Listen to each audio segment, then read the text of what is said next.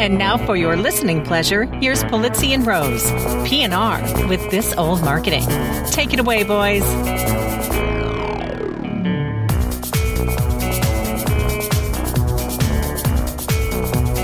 Well, hello, content marketers. I'm Robert Rose, and welcome to episode number 65 of PNR's This Old Marketing, recorded on Monday, February 9th, 2015. Well, folks, you gotta leave it to Kanye to leave us wondering whether he's serious or not. Of course, the Grammy Awards were last night. That's right, the yearly get-together of all the new, upcoming, and truly independent music artists who have put out albums and are trying to get airtime. And I'm sorry, what's that? I'm being told by our crack team of experts that that's wrong. That actually the Grammys are just, in fact, a big 3-hour commercial for the record company's biggest acts in music. No independence need apply. All right. Well, as Kanye himself would say, if they want real artists, they need to stop playing with us. And if you'd like to stop playing with them, come on over and play with us. Joe and I we're gonna let you finish. But we want to first tell you about all the awesome content marketing news that happened this week. And if you respect our artistry and think we deserve a Grammy, leave us a review on iTunes, won't you? Just go on over to iTunes and let us know what you think about our little show and all the news or just anything that's on your mind. All right, let's get this week's awesome show underway. And of course, I'm happy to introduce my partner, my colleague, my good friend, the guy who's always going to let you finish your content marketing acceptance speech, Mr. Joe Polizzi. How are you, Joe? Did you see the Grammys last night? I saw a couple parts of it. I saw, of course, the end of the Madonna presentation. I had to look twice because I didn't know that was Madonna or not. Wow, I don't know what happened there. But whoever she's working with just got a lot of money. And there you go. Oh, dear. I'll tell you what. Rare. No, I got nothing against it. No hating here. I'm just saying. Rare I just had to from do Joe the double Polizzi. check.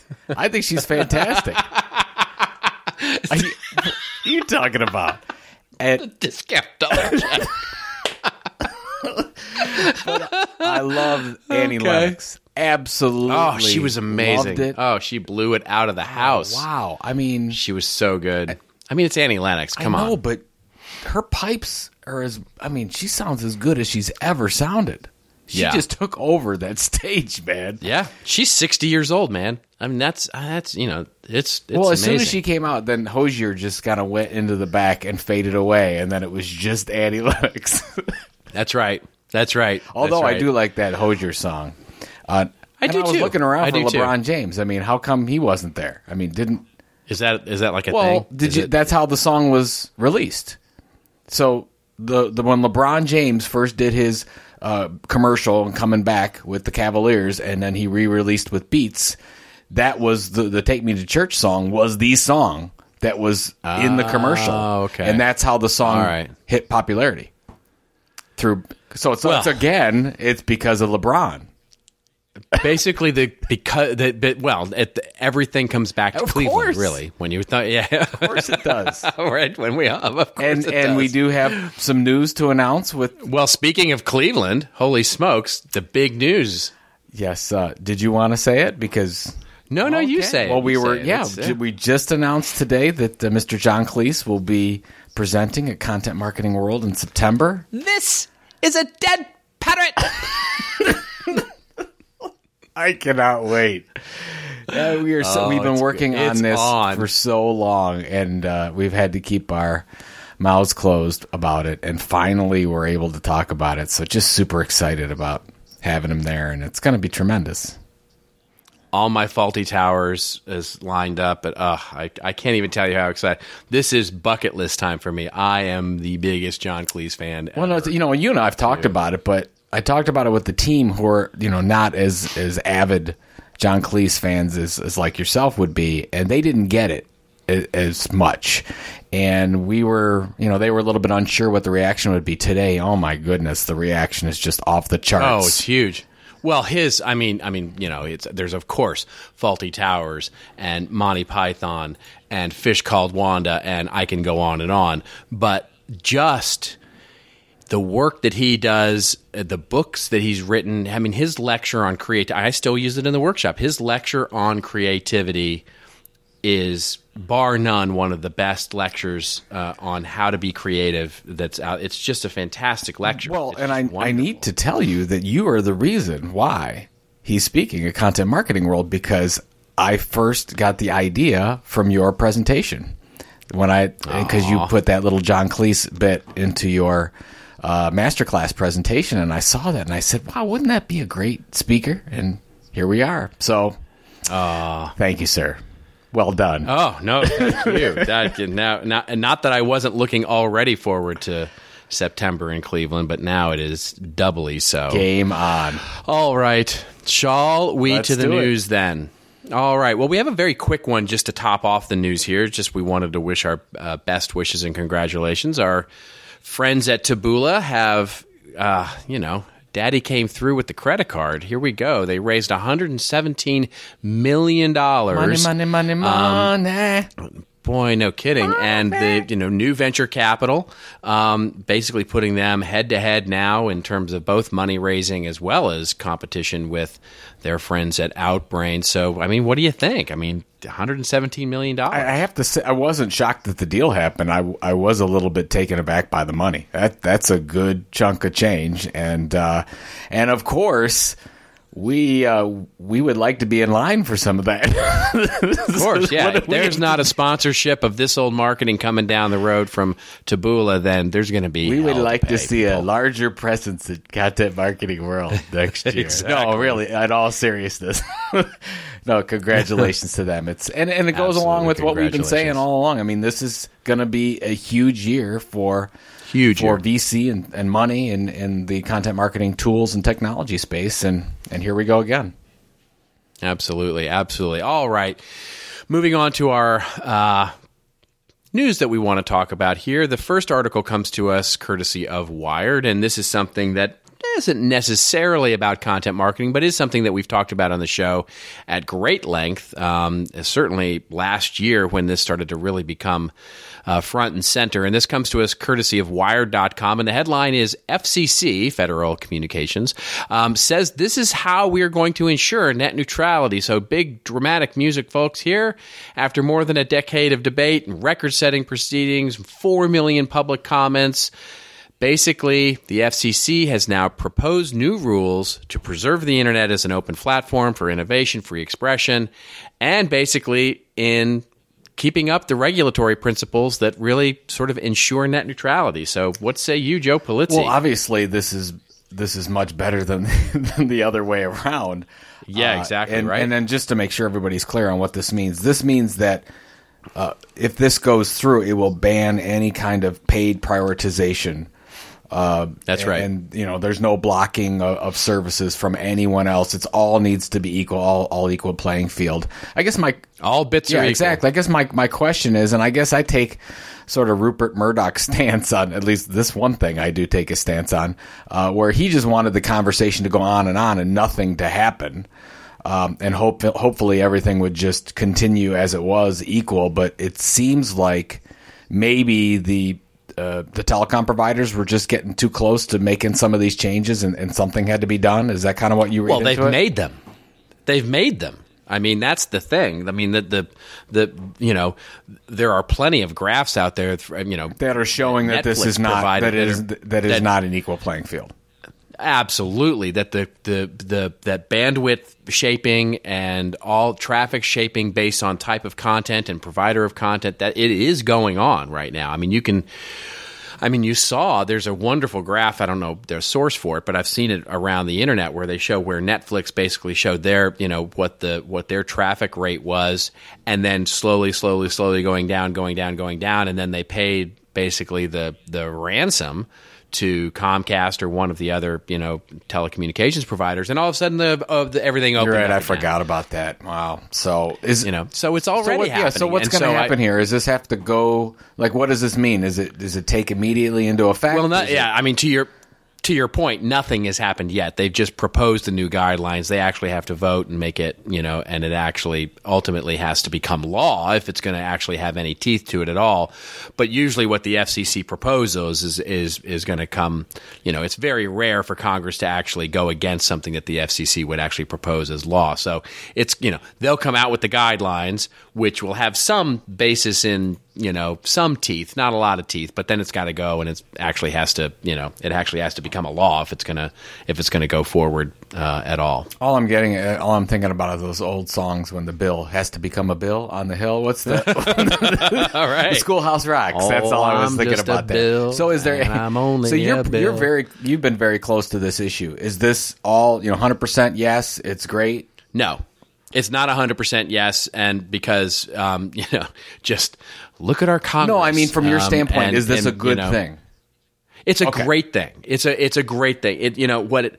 What it says is to me is that they actually listened, right? That it wasn't just the big telecommunications providers who had plenty of lobbyists sort of rooting for the other way, and spent plenty of money on advertising and trying to persuade everybody that the other way was right, and they actually did listen, and they actually did.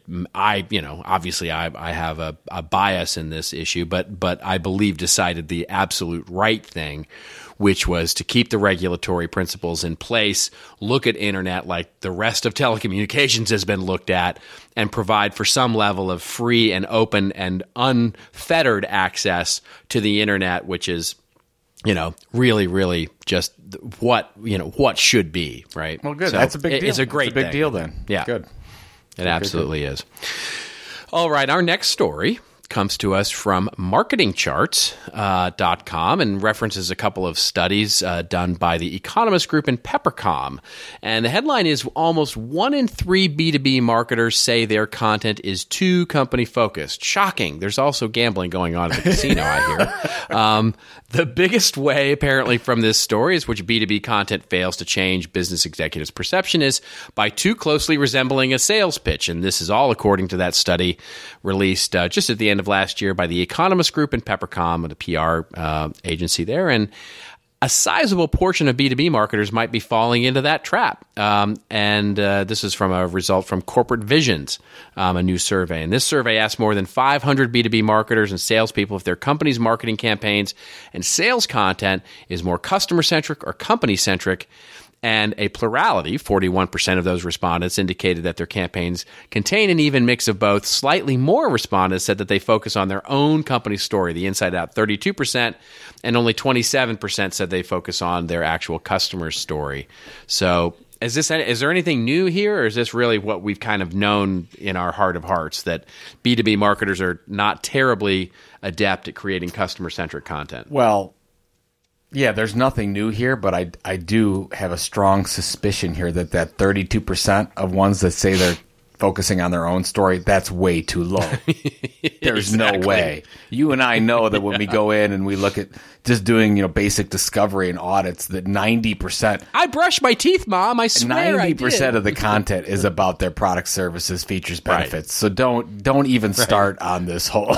Right. We're doing an even mix of both. Forget it. Now, I'm. Oh, did you mean the product? Oh, you meant I'm talking about I thought you just meant the company. No, we're not talking about. We talk about the product all the time. Yeah, but I think that I don't have any reason to believe. I mean, I love the folks at Corporate Visions do a great job. I have no reason to yes, they do to say that these numbers are wrong. But I think that the way that they filled this out is incorrect. If they really took an honest look at their content, they'll see that almost all of it is about themselves. That's right. That's right. So it's a good. It's like asking me how many glasses of wine I have every night. Yeah, let's not even get into that. Would you like the right answer, or would you like the answer that I tell? But I think it's a useful survey to say that we've still got a long way to go. Yeah, a long way to go. And I think that but it's interesting. They say they talked to 500 B2B marketers and salespeople. And if you talk to the salespeople, they'll say that we're definitely not talking about our products and services enough. So really, you've got an interesting mix there. If the salespeople always want more. Always, hey, we need to talk more about the product and service. Always. That's right. Always. We got some that don't, but most always. Yeah, and if we could just have it so that I can give this to a better lead, then that would be. And can I have great. A PDF on that? That's what I really need. I need another PDF. I need one with a different hero image because this one isn't right. This headline doesn't quite resonate. All right, moving on to our next story. This one is really interesting, actually. This is the headline here is how 5 major publishers plan to use Snapchat's new channels. We talked a little bit about Snapchat's new Discover platform last week and how this new series that's getting created by the kids of Steven Spielberg are actually going to launch new original content on this. And this Snapchat Discover is basically Snapchat's way of saying, here, you can go on and discover some wonderful new content. And now publishers have a way to tease their content. So it's almost a little bit like brand pages a little bit, but it's through this Discover platform. You can tease out your content through social media, and you can directly, then for marketers and those that might be interested in marketing, you can directly sponsor stories on the platform, getting your names, of course, in front of those wonderful younger audiences that are using Snapchat. And this article talks through, and I want to get your take on this, Joe. They spoke to 5 publishers to get more details about how, what they can expect to get out of this channel. What did you think about the 5 suggestions? It's so interesting, and of course we're both big fans of Andrew Davis, and he talks about appointment television all the time. And he says that, if you are going to be a content marketer and create content, you have to set it so that it's consistent and people look forward to it at a certain time, and around that consistency is important. That's exactly what this is, because each one, whether it's the Daily Mail or Vice or Cosmo, they're all doing it at very particular times. Like Cosmo's doing theirs 8 a.m. daily. Vice, it looks like they're doing it at particular times throughout the day, depending on the verticals. What's 3 p.m. Daily Mail's doing theirs at 3 p.m.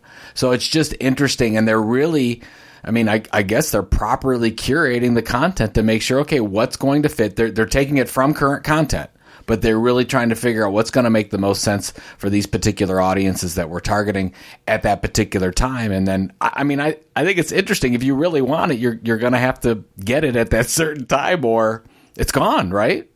Correct? Yeah. I think that's really, that's the fascinating thing to me, is that we're not, the experiment here, which is just really interesting, is sort of looking beyond the sort of classic reach and frequency thing that we're so ingrained to think about, right? So, our classic sort of marketing lizard brains says we've got to put a piece of content out and it's got to get found, and so it's got to be out there long enough for it to be found, and once it's found, then it ultimately can stay out there because long tail, and somebody will find it someday down the road, and we may forget about it or whatever. And this is the exact opposite of that, right? This is, we have to have content that's not only so good that people are going to actually engage with it, but so good that they're going to want to come back and engage with it at a specific time and only for a very limited amount of time. And it's really a different behavioral sort of, training is not the right word, but it's really anticipating a different behavior in the way that young people, in this case, but basically the people that we're trying to reach, are going to engage with content, and for how long they're going to engage with content. It goes against everything that we've been doing with, okay, we're going to create a piece of content, and then we want to make sure that it's search engine optimized in a particular way, and what's our headline going to be, and then how are we going to share that socially? None of that is part of this plan. It's all completely separate, so it's incredible. Can I just do a sidebar for a second? I don't know why I thought about this, but it has something. I'll get back to the point here. In the Grammys yesterday, you saw it at a different time, right? They didn't come on. They were delayed on the West Coast. You get me off on a rant about this. Yes, I'm just have to say because we're talking about releasing something at the same time to everyone, and I think that. Where did the Grammys miss out that all this, and I guess where it really hit me was I was looking at my Facebook stream, the news feed, and people were talking about the Grammys, and then all these West Coast people were saying, I can't believe I can't watch it, and I got to wait a couple hours till this thing comes on. What? That totally defeats the purpose of the conversation going on. Why do they do that? Exactly. And all the good jokes were already taken by the time they came around. So I'm like looking through going, I got something really funny to say about Kanye. And then I'm going, it's already been said because Jason Falls already said it. So, I had a discussion with Jason Miller, actually, from LinkedIn on Facebook about this very thing where, I made a joke at the top of the show about the Grammys and sort of being a 3-hour commercial for major record labels, which is, living here in Hollywood, the Grammys are so unconnected with, or so connected, I should say, to sort of the institutional thing that is the record industry and how antiquated and anachronistic that industry really is, and doesn't understand social media and doesn't really understand the idea of what's really going on from a technology disruption. It's just the idea, it's not like it can't be figured out. The Emmys figure it out. The Oscars have figured it out. They can do simulcast. Yep.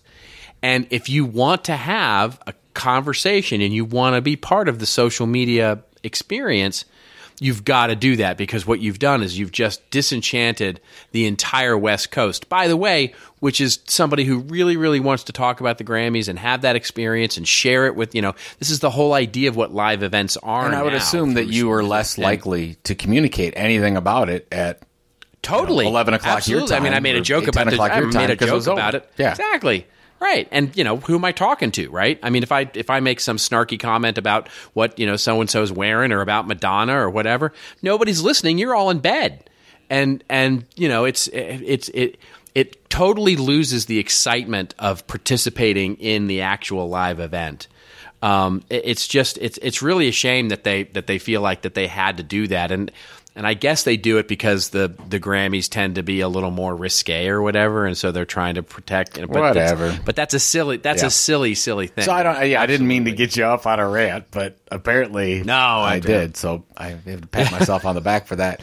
But yeah, so back to this. I think that I'm fascinated by these Snapchat experiments. I'm just really, because they're just so different from any other social media going on right now. So.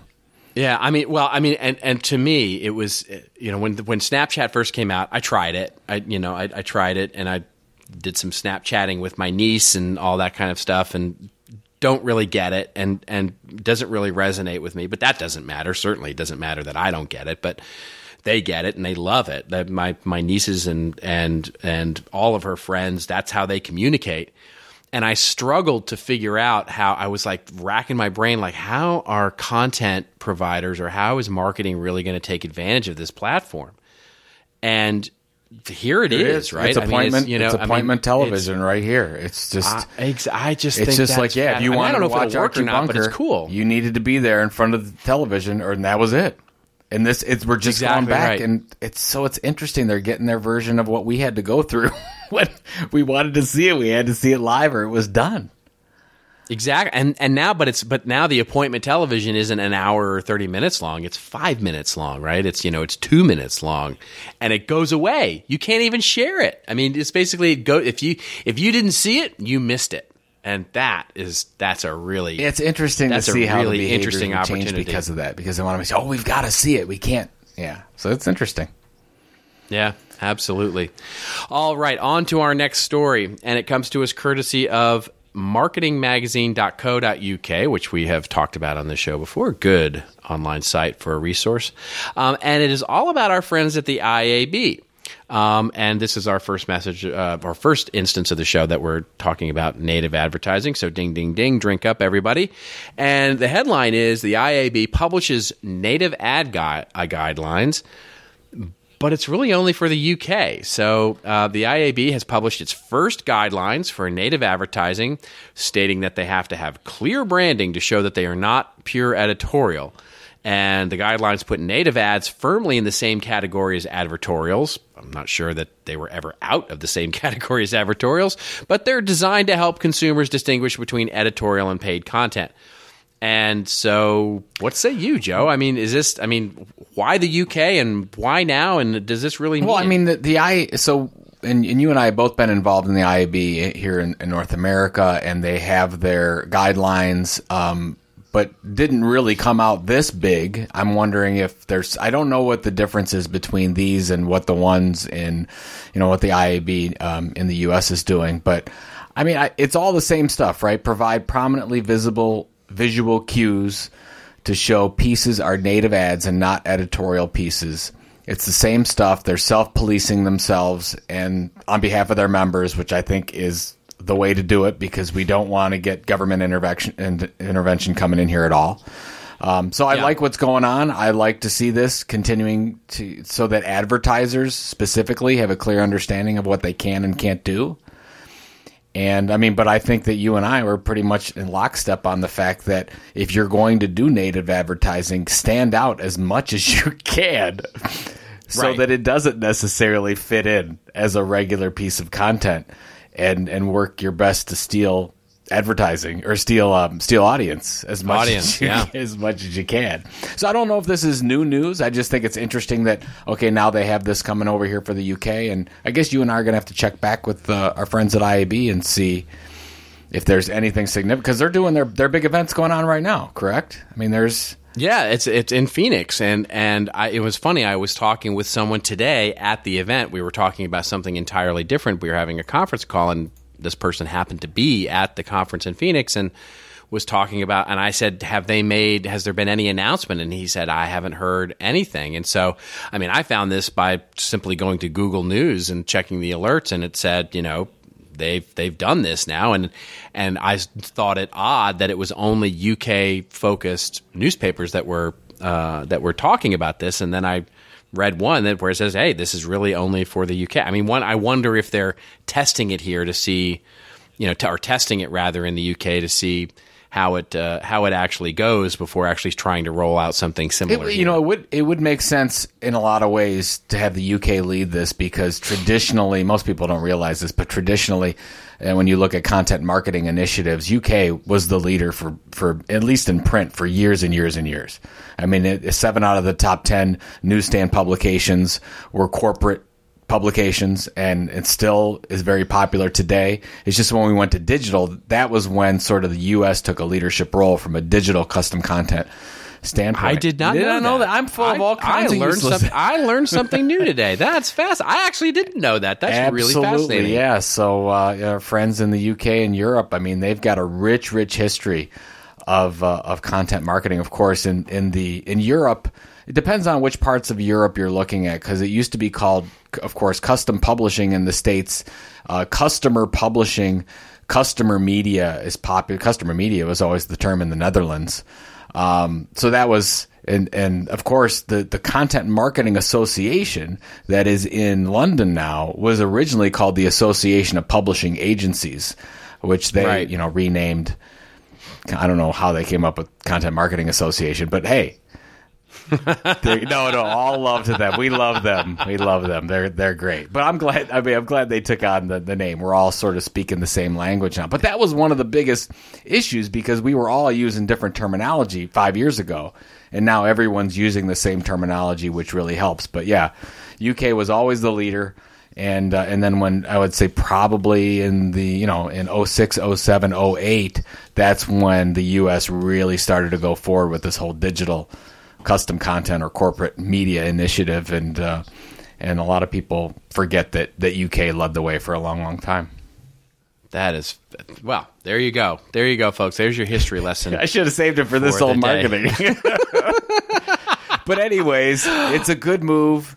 It looks like at the end of the article that you present, additional set of IAB guidelines on native ads is expected to be published in Q2. So we'll see some more on this. So more to come and more drinks to be had by all. So there you go. There it is. There you go. All right. Our last story, and we have just ripped through them. We're on a roll, man. We could get 5 and 6 more stories in this one. Let's just go. Our last story. LinkedIn beats Twitter for content marketing, says study. And apparently, according to this study by some group called the Content Marketing Institute, I think their name is CMI, I guess. I mean, what a silly name that is. Anyway, so LinkedIn is leapfrog Twitter as the #1 social network for content marketing, reveals this new study. This was done in December from ourselves, our lovely people at CMI, and of course the Direct Marketing Association, also in the UK, ironically enough. And they found that 96% of respondents use LinkedIn for content marketing compared to only 85% this was in 2013. And then basically they said that Twitter finished second in the poll with 89% using the platform, which was the same number as the previous year. So, I mean, what do you think? I mean, obviously we did this study and we had something to do with it, but is there anything meaningful here to take away from LinkedIn's sort of leapfrogging Twitter as the number one content marketing platform? I think the one thing that's true is that we know that the publishing on LinkedIn has just skyrocketed since they launched their open publishing platform and they moved it from the influencer based over to everyone can publish on it. And I think that brands are taking that to heart, which is why everyone that we talked to from that standpoint was saying, yes, check the box. We're using LinkedIn. It was a little bit of a surprise. That's a super high number and what's going on there. And I'm working with the DMA UK on that one. So, I mean, it's hard to say. I get a little concerned. There's two concerns that I have. I'm fine. I mean, I love the folks at LinkedIn. I do have a concern that a lot of people are using LinkedIn as their blog and they're using social as their core owned asset, or they're thinking instead of their owned asset. So that's a problem. And the other problem that I have with it is I think they've got to do something about LinkedIn's newsfeed because if it's when you go when I'm on a mobile device and I look at all the updates that I have, it's out of control. I can't even make sense of all the people that I'm connected to, or I'm getting all their updates. I don't know how to manage that. Like I can manage Facebook, which does a lot of that managing for me, and Twitter, and I manage that through certain hashtags. I'm having trouble cutting through that clutter on LinkedIn, and I think unless maybe you know a way to do it and I haven't figured it out, I'm having trouble, and I think that's going to go wrong at some point, and I think you're going to lose engagement on that platform. I don't know if you have a take on it. No, I do have a take on that, and it's funny because I was going to start out my comment by saying one of the things that one of my sort of resolutions for the year was to actually start more regularly posting on LinkedIn and the blog and sort of, posting up a short note. And, we've talked about this on the show before, and it's something that I wanted to start doing more regularly. So now I've sort of committed myself to once per week actually putting something out there. And I get a lot of way more engagement than I ever did on my own blog. Oh, on LinkedIn. On comments, LinkedIn. Yes. On LinkedIn, way more comments, more views, more just general engagement on those posts. And so, rather than start my own blog again, I think it's a great place for me to just go and put my whatever rambling thought I might have for the week on there. So that's been great. Now, having said that, to your point, I'm not sure that LinkedIn ever really built the system for what happened with guys. I hate this because it sort of segments us off but for lack of a better word, for guys like you and me who sort of have a lot of LinkedIn connections, right? So if you look at the average number of LinkedIn connections for any sort of general purpose business, you're talking a couple of 100 to 300 at most, right? And I have somewhere upwards of 2,500 now, and I'm sure you've got with I have 24.99. It's definitely less than you. Oh no, that's not even true. That's not even true for a little bit. Don't believe him, folks. Don't believe him. So anyway, I don't think that. So to your point, I think they're going to have to play catch up with those. I think we're the outliers in that, and I think most people don't have the challenge of managing the stuff. They don't see the same screens that you and I do with 9 jillion, posts. Well, the problem, and the problem is I'm not as apt to go to the news feed because I just can't make sense of it. It's just there's nothing. So I do promote. It's overwhelming. I do promote. I'll put. Hey, here's the CMI post today. I went there and I said, hey, John Cleese, this is awesome. But other than that, I've been keeping it pretty low key over there. So anyway. Yeah, that's right. Yeah, it's fascinating. All right. Well, speaking of fascinating, we have a new sponsor. Do we have music for this? Dun, dun, dun, dun, is that Price is Right music? What is? Yeah, it's sort of opened up that way, didn't it? Right. Really, really super excited to welcome a longtime sponsor of Content Marketing Institute, but a new sponsor for PNR, This Old Marketing, Marketo. And Marketo has a great offer, and I love this because we worked with the folks at Marketo quite a bit over this, and they really wanted to offer a piece of content that you all would want to actually get instead of just saying, oh, sign up for this or that. They have something to get that I've got to say is one of the best things we've offered here. So they have this content marketing tactical plan, and it really is it's fantastic, quite robust. So basically, to accomplish your content marketing goals, Marketo's put together an interactive content marketing plan. It's a full workbook filled with things that you can figure out, how am I going to do my staffing? They've got content architecture charts all ready to be filled in, editorial calendar templates, promotion objectives and tactics, key content metrics. I mean, this has got... I'm impressed, Robert. This has got a little bit of everything in it. So if you're thinking about... If you're trying to get started here, you got to take your current plan and really say, how am I going to build this out to something that's meaningful for my organization? You got to check this out. The Content Marketing Tactical Plan. You can download the whole thing at bit.ly/PNR-Marketo. That's Marketo, PNR-Marketo. Of course, it'll be in the show notes on Saturday. You can check that out, and just super excited about the tactical plan. And of course, if you're at all interested, we want to support our sponsor in every way we possibly can, so we can continue to bring this excellent banter that Robert and I have back and forth. And thanks for Marketo for being our sponsor here. And I'm gonna let you finish, Joe, but I have to talk about the artistry that we're missing out on. You didn't see Kanye go off on Beck. Okay. Well, just stop for a second. It's horrible. What happened? I mean, give me the 2-second version of what happened. Well, the 2-second version is that Beck got up to accept the album of the year, which was a huge surprise because, of course, everybody thought it might go to Beyonce, and he is the underdog, right? So he got up, and as he was standing there, Kanye leapt up on stage. And everybody's like, oh, no, not again, where he's going to do the Taylor Swift thing and sort of hijack the whole thing and basically talk about why Beyonce was robbed. And then he smiled and sort of stepped up, and everybody thought it was a joke. And everybody's like, oh, that's funny, right? Kanye's doing something funny. He pretended like he was going to go up and do it again, and then he didn't. Only after the show, they interviewed him, and apparently he's totally serious, and he just didn't do it because he thought it was going to be wrong or whatever, but he just went off and told the world why Beck wasn't deserving of the award, that Beck didn't respect Beyonce, and he just went off, and it was Kanye being Kanye, and it was just annoying. He's got something wrong, man. Something mental going on. But he's definitely got something mental going on. Anyway, well, that brings us to our favorite part of the show, our Rants and Raves section, where Joe and I go off on a little bit of a rant or a little bit of a rave on somebody like Kanye who gets under our skin, or somebody like, I don't know, Taylor Swift, who can shake it off. What the heck I'm saying?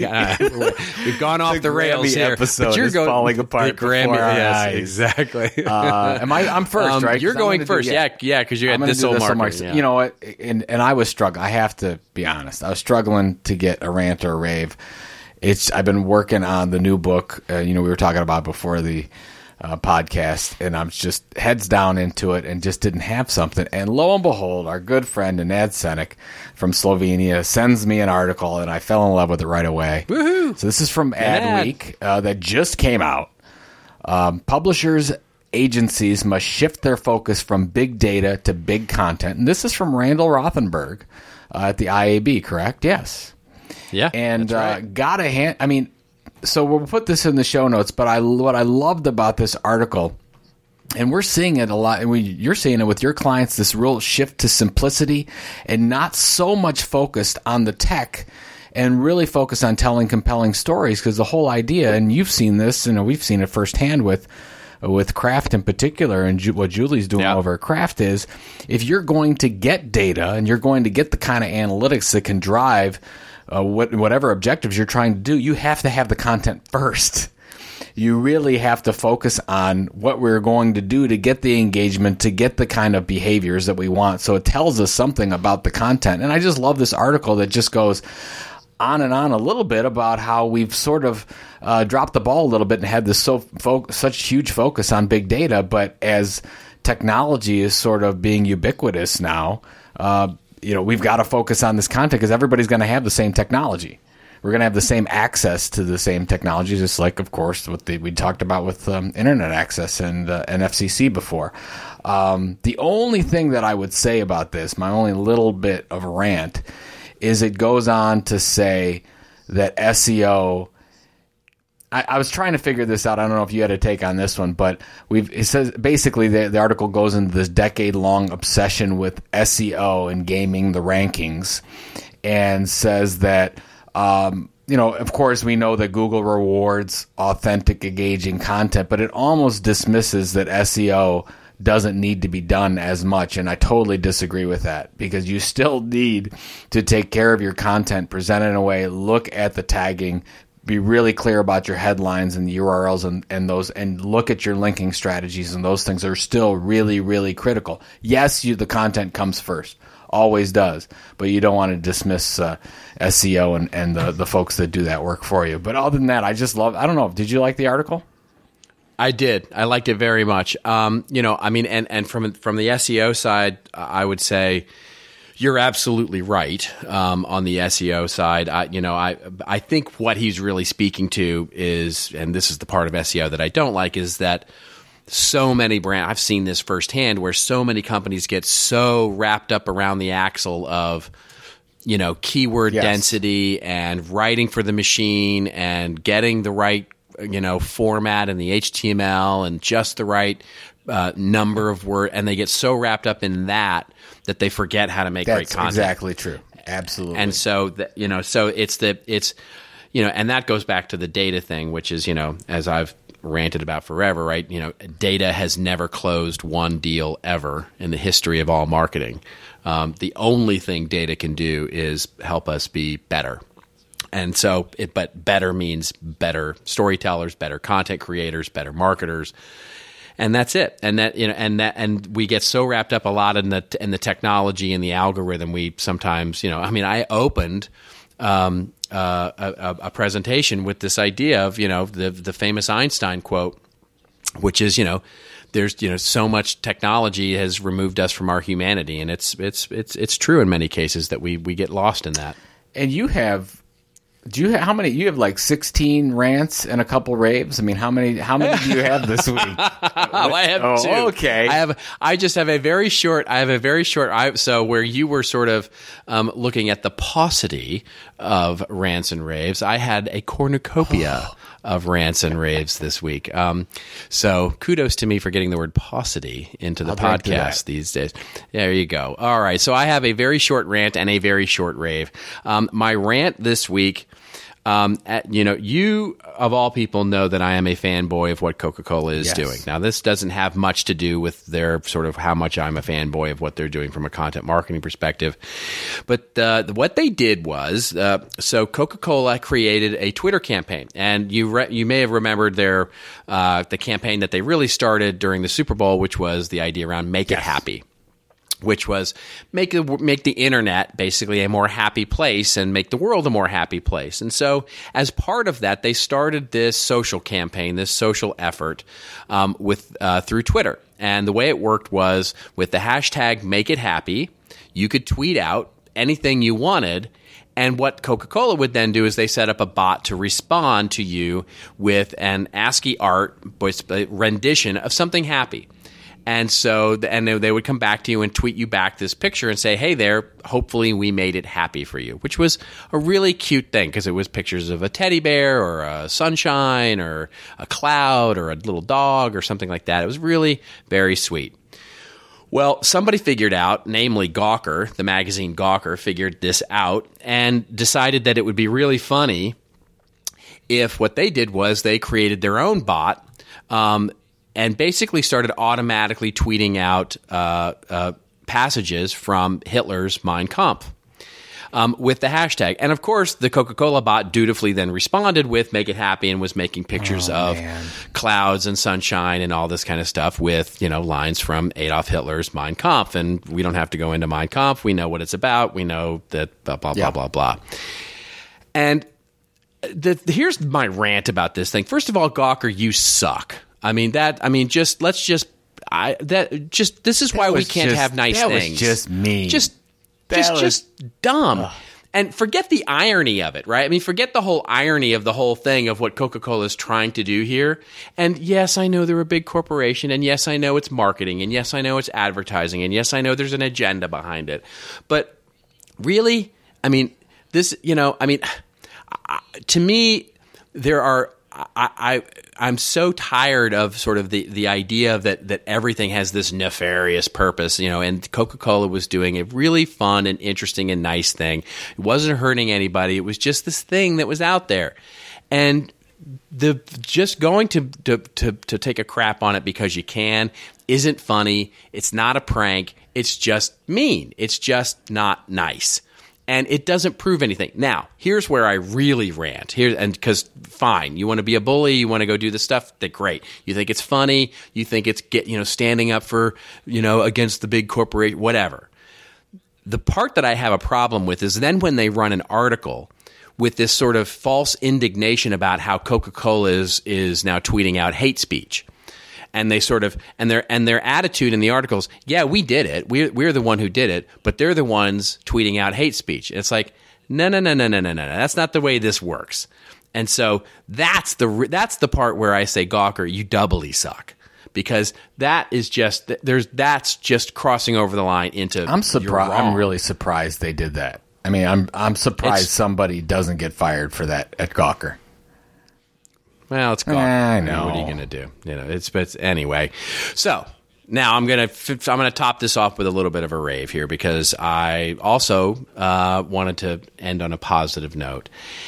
This comes from the Grammys. It was a thematic from the Grammys, and I just have to give Target a big a big ups on what they did during the Grammys. So if you didn't see this, in the middle of the Grammys, all of a sudden there was this 4-minute concert from Imagine Dragons. And you're like, wait a minute, this is a concert. It's Imagine Dragons concert. They're playing, but it's not the Grammys. It's like, it's like all produced, and it's very nice, and the sound is great, and it's from Las Vegas. And so what Target did was they bought 8 30-second spots for 4 minutes and basically let Imagine Dragons do a song. And no big overt branding other than the fact that they were standing on a giant thing that looked like a Target logo. Other than that, there was no other than that, no branding. And they created their own hashtag for it, which was #MoreMusic. And they just basically had this wonderful song. And I didn't see any of this, but apparently leading up to the Grammy broadcast, they had done a bunch of stuff on social, and they had sort of said, hey, here's this concert that we're going to be doing. And the idea is that it's all about the music performance, and we want to bring you even more music, hence the hashtag. And we want to and now they're going to have another campaign that goes beyond this, that they're going to use Twitter's Flock to Unlock feature to actually share behind-the-scenes video from the live performance and all that kind of stuff. And then they're going to pull content from that piece that they did that actually will start to encompass the 30-second spots that they're going to run right when the album goes on sales and sort of align with the band coming out with their new album. I just think it's great. It's a wonderful example of innovative native advertising in television without it even being native advertising. It was, quite frankly, better in some ways than the actual show. So it was seamlessly incorporated into the show, but stood out. It actually made me want to watch it. It was just, I thought, a really positive great for example marks out there? I mean, is anybody commenting on this? I have not seen the social sentiment around this. I have seen lots of, like the article I'm staring at right now is from Ad Age, and they're talking about it really in a very positive way. I will be really interested to see how this goes over in the next coming days to see if this is really considered a success. Yeah, just a great thing. All right, well, we have. Now, time for this old If we have another Grammy thing. This is like the Grammy of all Grammy shows. Did Kiss ever win a Grammy? Oh, I'm sure. I don't think so. I cannot. Oh, come on now. I don't think they. I would. Can you check it while I'm doing this? We should know this. I'm doing it right now. Yeah, I will do it. Go ahead and. Okay, so you know what? I have to tell you, Robert, we actually did some research on this. So first of all, kudos to Jeff Herman, our good friend over at Fathom, sends us an email like a lot of you do, and says, hey, you've got to do This Old Marketing on this KISS magazine. So basically, Jeff was going on about he was in the KISS Army in the early 80s, and then went through the whole thing about this magazine, showed me a picture of the magazine. So there's got to be This Old Marketing example because they're really using it to create this relationship with the KISS Army that was out there, and then, of course, to generate more sales and merchandise and other things. And, of course, we go the extra mile here at PNR's This Old Marketing, and I had to confirm that this was actually a thing. I couldn't figure out if this was actually a magazine or how they did it. So I had to go to the ultimate source, and I went to our creative director, Joe Kalinowski, and sent it over to him. I said, was this a magazine? And here's what we found. We found that the issue that Jeff sent us was not a KISS magazine. That was a special issue from Grooves magazine. Now, here's what we did find. We did find that back in, I don't know when it started. I've got it. So if anybody knows, you can send me a note. But back in at least 1977, the KISS Army, of course, was a thing. And you could join the KISS Army. And they had this fantastic newsletter that they sent out all on KISS Army, the invasion of the KISS Army, where you got inside information that was going on with KISS and tour dates and inside information and all that kind of stuff. It's tremendous. So we'll make sure we put those into the show notes. But basically, you could be a member of the KISS Army all the way back. And of course, what were they doing? They were building their list. They were building their audience list, charging for a little bit. You got a pin, you got a patch, you got all this other stuff. They're building their list, building an audience way back then. And of course, there was nobody better at selling merchandise than KISS. They could sell it, and they had a loyal following, and they were going after this. So this is how they communicated with them with these newsletters ongoing. And I got a couple in front of them: the fall '77 that I'm looking at, and then winter '78. And of course, then I asked Joe. I said, "Well, is it still going on today?" And of course, he sends me the form that you can still get, become a member of the KISS Army. You can join online. Of course, they are wonderful email marketers. You can get updates ongoing about what's going on with KISS. You can join the official fan club, and they're still doing their thing. So it's been, let's see, 77. That's 30 some years, right? 30. How many years is that? It's more than 30, my friend. Yeah, that was just sad. 38 years. 38 years they've been doing this thing. So hats off. I think it's a great example of. Not the magazine that Jeff sent us, although that was a pretty good integration they did with Grooves magazine on the special issue. But the newsletter was fantastic, and it is our example this week of This Old Marketing. So there you go. It's funny. It's funny that some of the when having done some work here in Hollywood with some of the music industry out here, I can tell you that KISS Army is held up as sort of the quintessential, sort of the poster child for a great fan club. What a fan club is supposed to be, and a great fan club, of course, is at its heart content marketing. Right, it is delivering value that is separate and discrete from the product. So, a wonderful example. And by the way, no. They have never won a Grammy. They've been nominated once in 1999 for Psycho Circus for Best Hard Rock Performance, and they didn't win. So they have never won a Grammy Award. That is fascinating to me. I had no idea. And they're in the Hall of Fame, of course. They're in the Rock and Roll Hall of Fame. So I wonder, are they the only Hall of Fame inductee that has never won a Grammy Award? That would be a fascinating thing to look at. Well, I gotta think that there's that, but that would be you'd think that would be a short list. That would be something to look at that hadn't won a major award. It's a major award. Well, they've won awards, yeah. They've won awards, but they haven't, and they won a People's Choice Awards. They've won a MTV Music Video Award. Oh no, they were only nominated for that. They were only nominated for MTV Music Award, but they did win for People's Choice for Beth, which is a great song. Beth, I hear you call. I actually, Joe Kalinowski took me to a concert. Last year. Awesome. That's the first time I've ever seen them, and they're tremendous. Yeah, great show. Great show.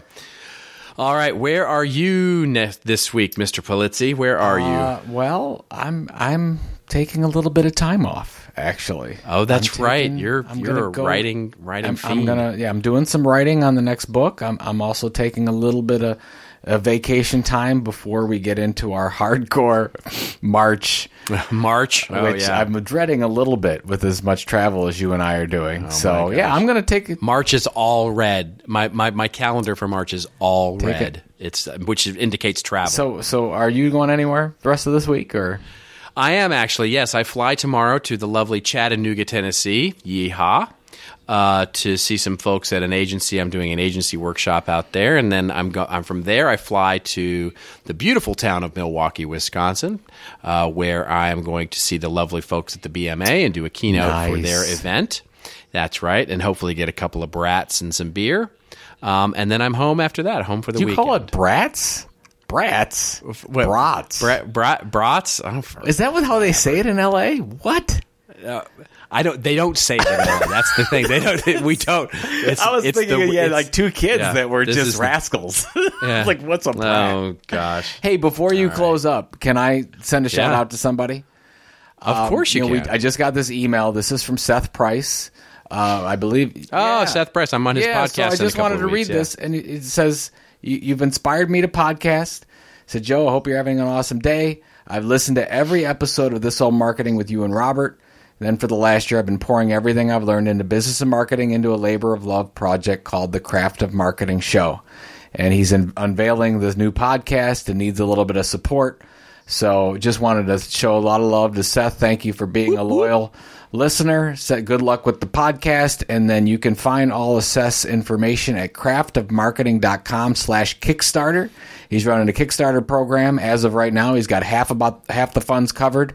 So if you like what Seth is doing, and by the way, he's doing Upright. It's got coffee mugs and T-shirts and all kinds of stuff that you can get if you donate a little bit of money. So just wanted to say, Seth, good job. Keep it up. Thanks for hanging around the ride with us. And for anyone out there that's interested, go check it out at craftofmarketing.com.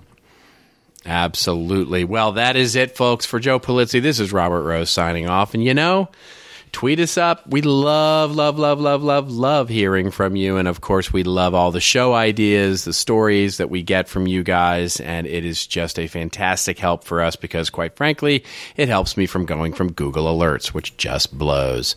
Okay, but if you've got a question, you can also send an email to thisoldmarketing@contentinstitute.com. And if you like this episode number 65, do consider subscribing on iTunes or Stitcher.com. All the links for all the show notes that we've got will be available at thisoldmarketing.com on the show post. And we do hope you'll turn in next week when we're going to hear Joe say, "The directions said turn it how hot?" Remember, folks, it's your story to tell. Tell it well. See you next week on This Old Marketing.